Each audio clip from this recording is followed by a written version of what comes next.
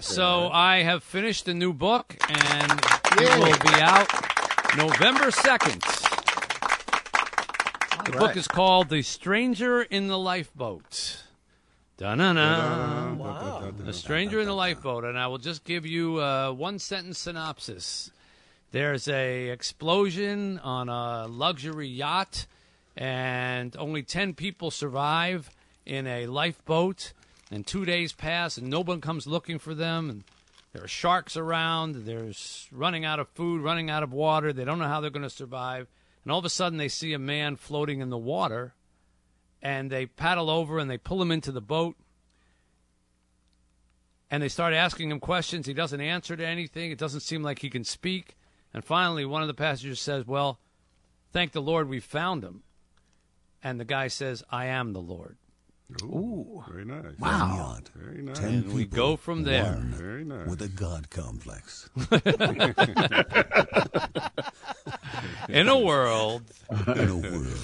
One man, an explosion on a luxury yacht. Oh, it was pulled from the drink. That's pretty good. It was actually a lot of fun in a certain way to write because I had to do all this research about shipwrecks and people who survived, long stretches by themselves in the ocean. And it seems like everybody who ever survived such a thing has written a book about it. Really? So there's no problem. I mean, anyone who's ever lived in a lifeboat for any length of time has written a book. So I had to learn about how you catch fish under those conditions and how long the body can go without water, what happens if you drink seawater, all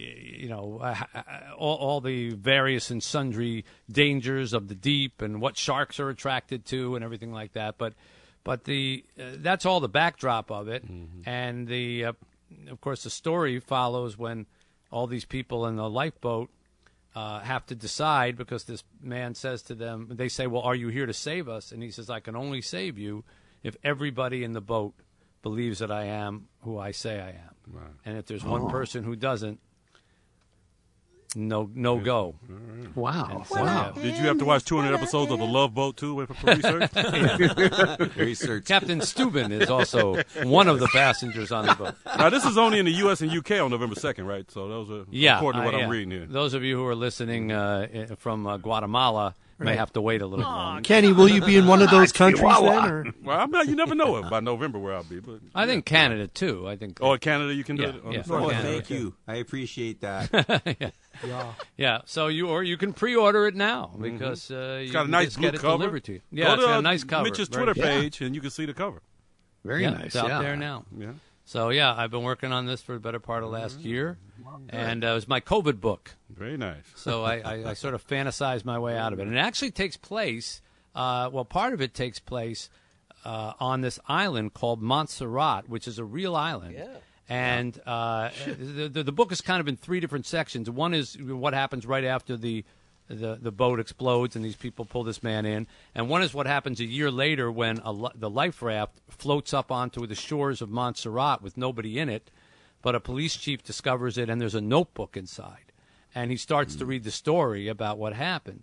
And so Montserrat is an island in the Caribbean where they had a massive volcano explosion, much like the one that they had, just a couple weeks ago, only far worse, back in 1997, and it covered the southern half of the island.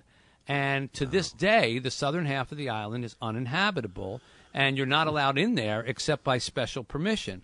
And all the towns, the capital was there, and everything was buried in ash. And you can drive through there, and you can still sort of see the top of a church and the top of a villa and the top of and you can even go into some of the buildings if you can get at them.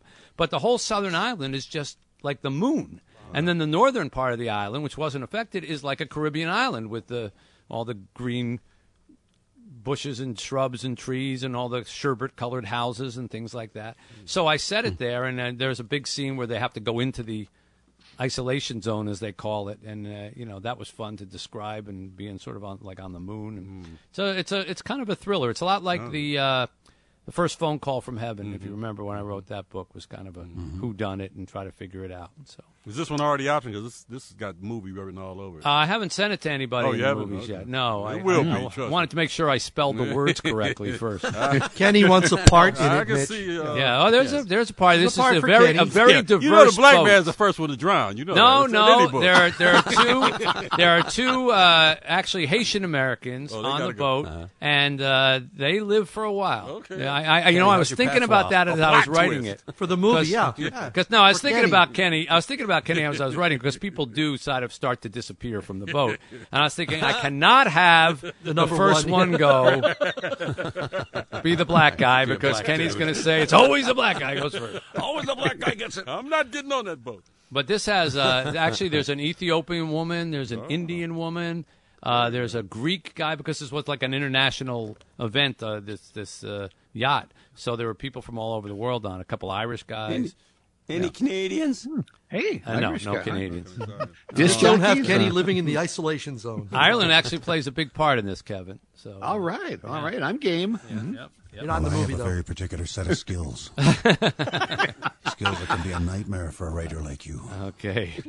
Anyhow, yes. So the book is orderable now, and if you want to get it the day that it is actually printed, the day that it's actually published, then you can order it now, and it'll be on its way to you. Get that wrist ready for those book signers, man. Yeah, I got a few months to get into shape.